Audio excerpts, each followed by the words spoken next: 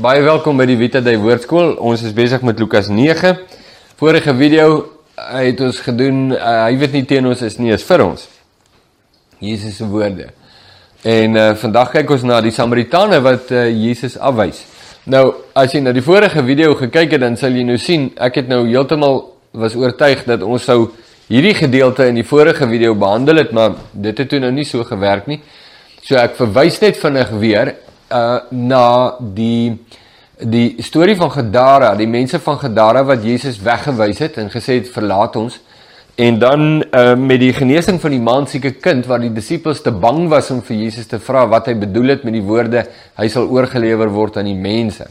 En ons het daaroor gepraat en ek het melding gemaak van mense wat my kontak, WhatsApp, e-pos en so, en sê, maar hulle het ontdek tussen hulle lewe presies dieselfde. So, kom ons gaan kyk na wat was die situasie met die Samaritane. So vers 51, en toe die dag van sy opneming naderkom. Nou die opneming is nou die begrip, dit sluit nou 'n klomp goed in, die woorde, ek lees nou die ou vertaling.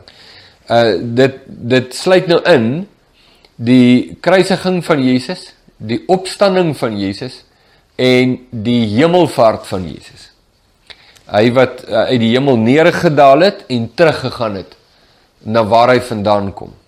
Goed, die woord opneming is 'n inklusiewe woord wat praat van daardie hele hoofstuk wat nou nog moet kom.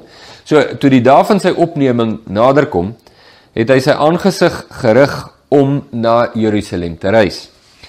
En boodskappers voor hom uitgestuur en hulle het vertrek en in 'n dorp van die Samaritane gekom om vir hom klarigheid te maak. Nou, dit is interessant, want normaalweg reis die Jode nie deur die gebied van die Samaritane nie, normaalweg.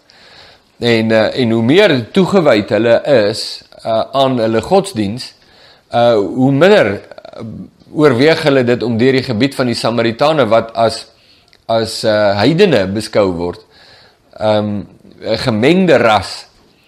En die Jode, veral die toegewyde Jode, wou nie assosieer met die Samaritane nie. So hulle sou dikwels 'n ompad loop om Samaria, om te vermy om deur die gebied te gaan. Jesus glad nie dit nie, hy vat die kortpad reg deur Samaria, waar baie Jode nie wil wees nie. Nou ons weet, hulle was baie erg hieroor.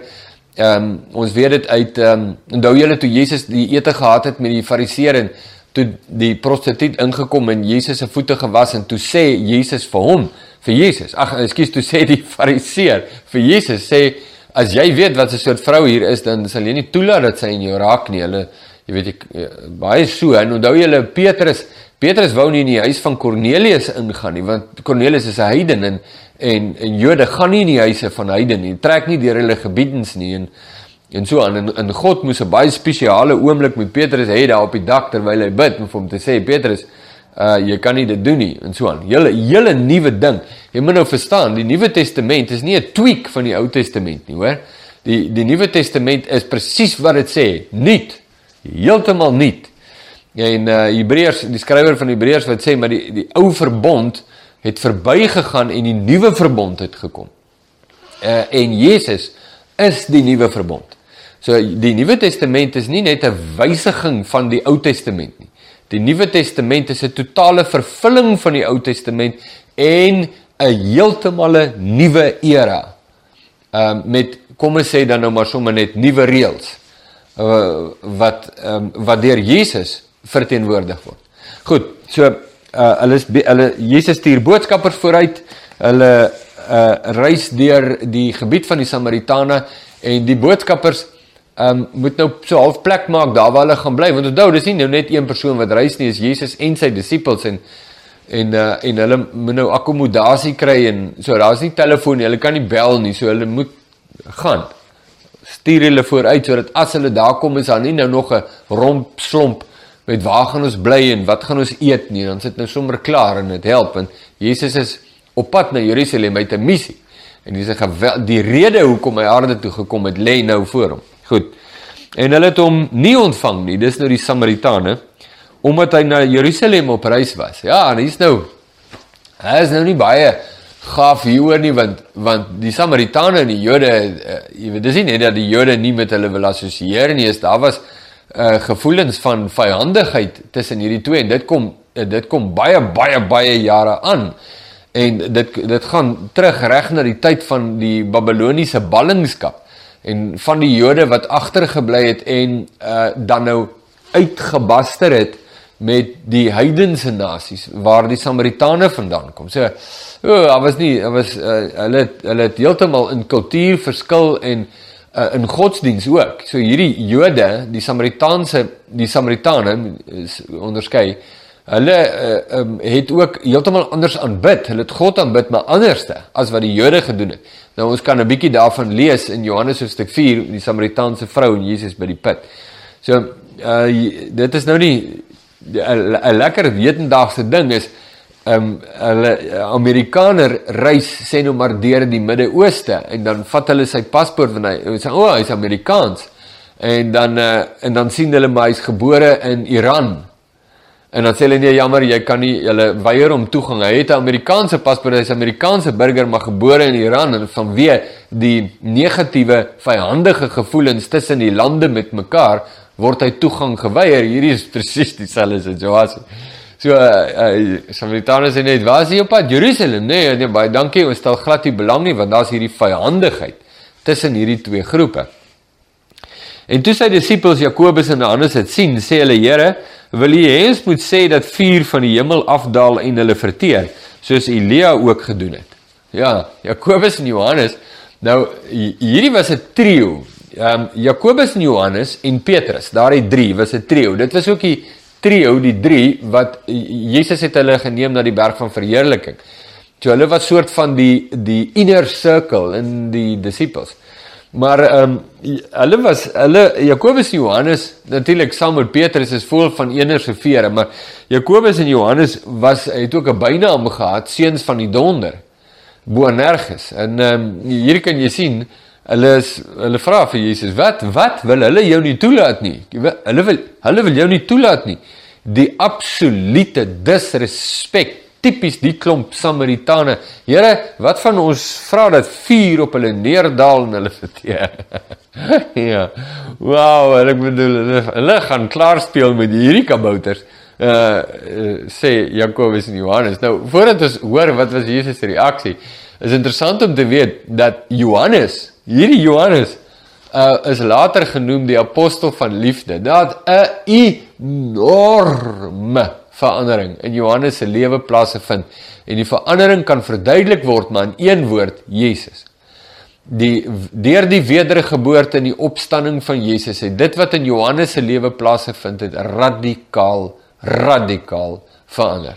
En hy het geword die apostel van liefde, en jy kan maar sy briewe gaan lees, die evangelie van Johannes, die 3 sentbriewe van Johannes, en jy besef net, wow, weet julle wie's hierdie ou? Hierdie ou wou vuur op mense, wou hulle lewend verbrand met vuur, net omdat hulle nie gasvry ontvang het nie, want dit was 'n kwaai belediging, en daai dae as jy vir iemand gasvryheid weier, dis 'n klap in iemand se gesig, dis 'n belediging, 'n diepgaande belediging, selfs in daardie kulture vandag nog, is 'n geweldige sak. So, ja, kan jy glo, nee, Jakobus en Johannes.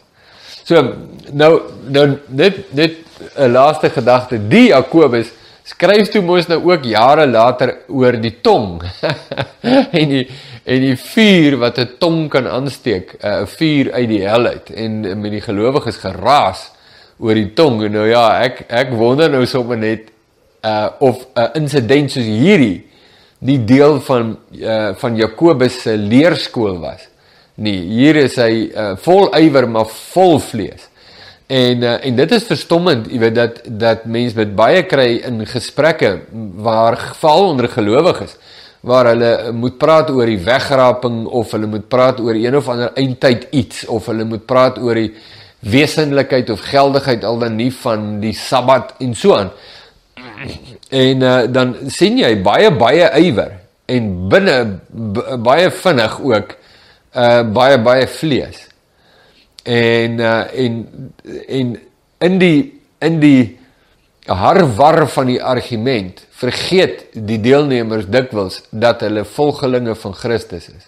En in hulle poging om die ander ou nou, dikwels gaan dit nie oor oortuig nie, dit gaan eintlik oor hom oor die kop slaan. Want dis nou duidelik dat daai ou gaan nie luister nie, so kom ons voeter hom, jy weet, boef, boef, boef, gooi hom met goeters en Bybelverse en beledig hom en jy weet, kyk of ons hom kan verkleineer. In daai poging, dan besef jy nie, maar jy is besig om jou hele getuienis as 'n disipel van Jesus te kanselleer.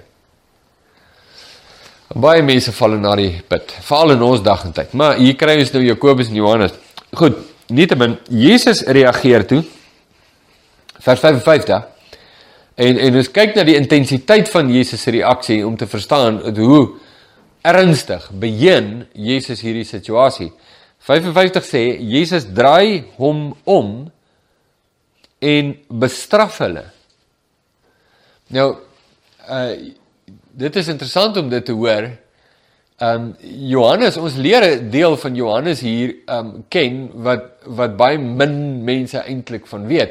Johannes was die ou wat nou net tevore iemand belet het om te bedien, want hy is nie deel van ons nie. Hierdie selfde Johannes wou nou die Samaritane wat hulle nie gasvryheid gee nie met vuur verbrand. Petrus het ook 'n bestraffing van Jesus op die hals gehaal toe hy vir Jesus sê, maar jy kan nie Jerusalem toe gaan nie, hulle gaan jou doodmaak. En Jesus sê, gaan weg agter my Satan. En jy verstaan nie die doel van God nie, verstaan nie die wil van God nie. So hierdie manne, wat is net vir my kosbaar eintlik, dat Jesus hulle lief genoeg het om hulle reguit te bestraf. Maar is nie net 'n saak van lief genoeg nie, dit is ook 'n saak van noodsaaklikheid. Maar hy bestraf hulle en sê, julle weet nie van hoedanige gees julle is nie. Want die Seun van die mens het nie gekom om die mense se lewe te verderf nie, maar te red. En hulle het na 'n ander dorp vertrek. Nou, hierdie is 'n idee, 'n interessante gedeelte. Ek wil net vinnig na Markus 9 toe gaan, as ek kan. As jy die geduld het om net vinnig dit te lees. Nou, die parallelle gedeelte is Markus 9 vers 38. En dit is waar Markus ook daaroor skryf. Ek wil net lees wat Jesus daar sê. Vers 38,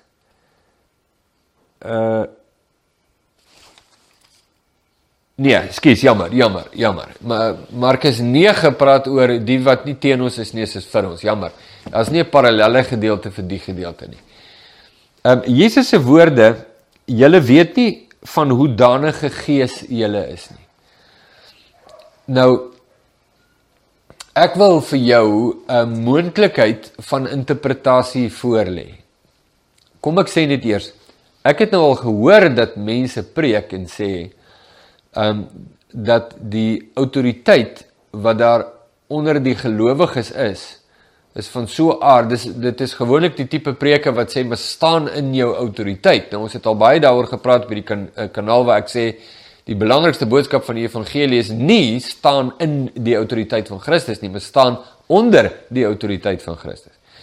En dan sal mense hierdie gedeelte vertolk en sê, maar Jesus sê vir hulle, wow, julle verstaan nie dat met julle woorde kan julle dit laat gebeur nie. Dit is die een interpretasie. Ek wil iets anders vir jou voorlê. Ek wil vir jou vra, kan dit wees dat Jesus eintlik vir hulle sê, een van twee goed hier, die een is, julle weet nie van hoedanige gees julle is in dit wat julle nou sê nie. Dat in dit wat julle nou sê, weerstaan julle God. Dis die een opsie. Julle verstaan nie dat dit wat julle nou sê is vleeslik. En dit wat julle nou sê is teen die wil van God. En julle reageer uit julle ontsteltenis en uit julle vlees uit. Dit kan die een ding wees. Die ander een wat dit kan wees, is dat Jesus vir hulle sê, julle verstaan nie van hoedanige gees julle is nie. Julle is by God. En die volgelinge van God tree nie so op nie. So dis dieselfde ding, maar van twee kante af. Die volgelinge van God tree nie so op nie. Dis nie die gees nie. Nou, Petrus word nie genoem hier nie, maar hy was mos nou deel van die drie, Jakobus, Johannes en Petrus. Hy is nie genoem hier, hierdie is Jakobus en Johannes, maar jare later skryf Petrus, sê dat die gelowiges met sagmoedigheid moet rekenskap gee van die hoop wat in hulle is.